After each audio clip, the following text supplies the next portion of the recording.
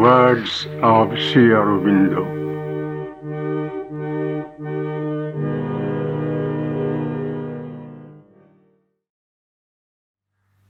The conquest of death.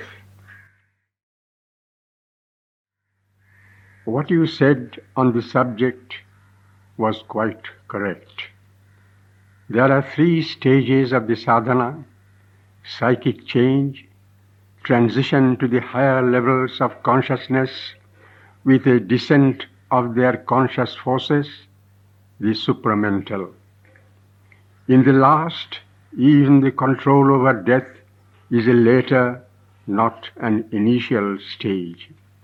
Each of these stages demands a great length of time and a high and long endeavor.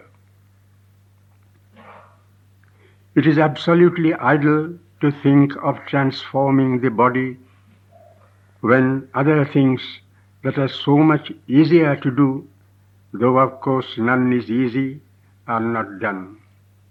The inner must change before the outermost can follow.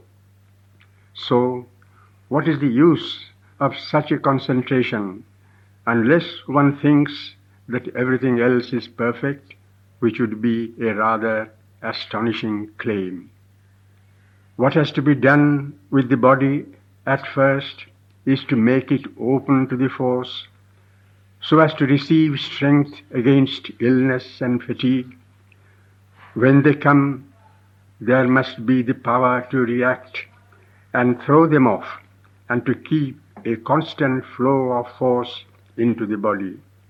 If that is done, the rest of the bodily change can wait for its proper time. It is quite true that the surrender and the consequent transformation of the whole being is the aim of the yoga. The body is not excluded, but at the same time, this part of the endeavor is the most difficult and doubtful. The rest, though not facile, is comparatively less difficult to accomplish. One must start with an inner control of the consciousness over the body, a power to make it obey more and more the will or the force transmitted to it. In the end, as a higher and higher force descends and the plasticity of the body increases, the transformation becomes possible.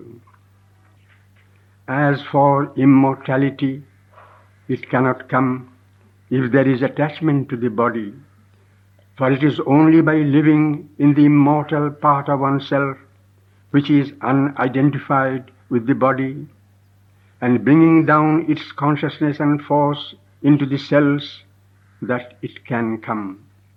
I speak, of course, yogic means.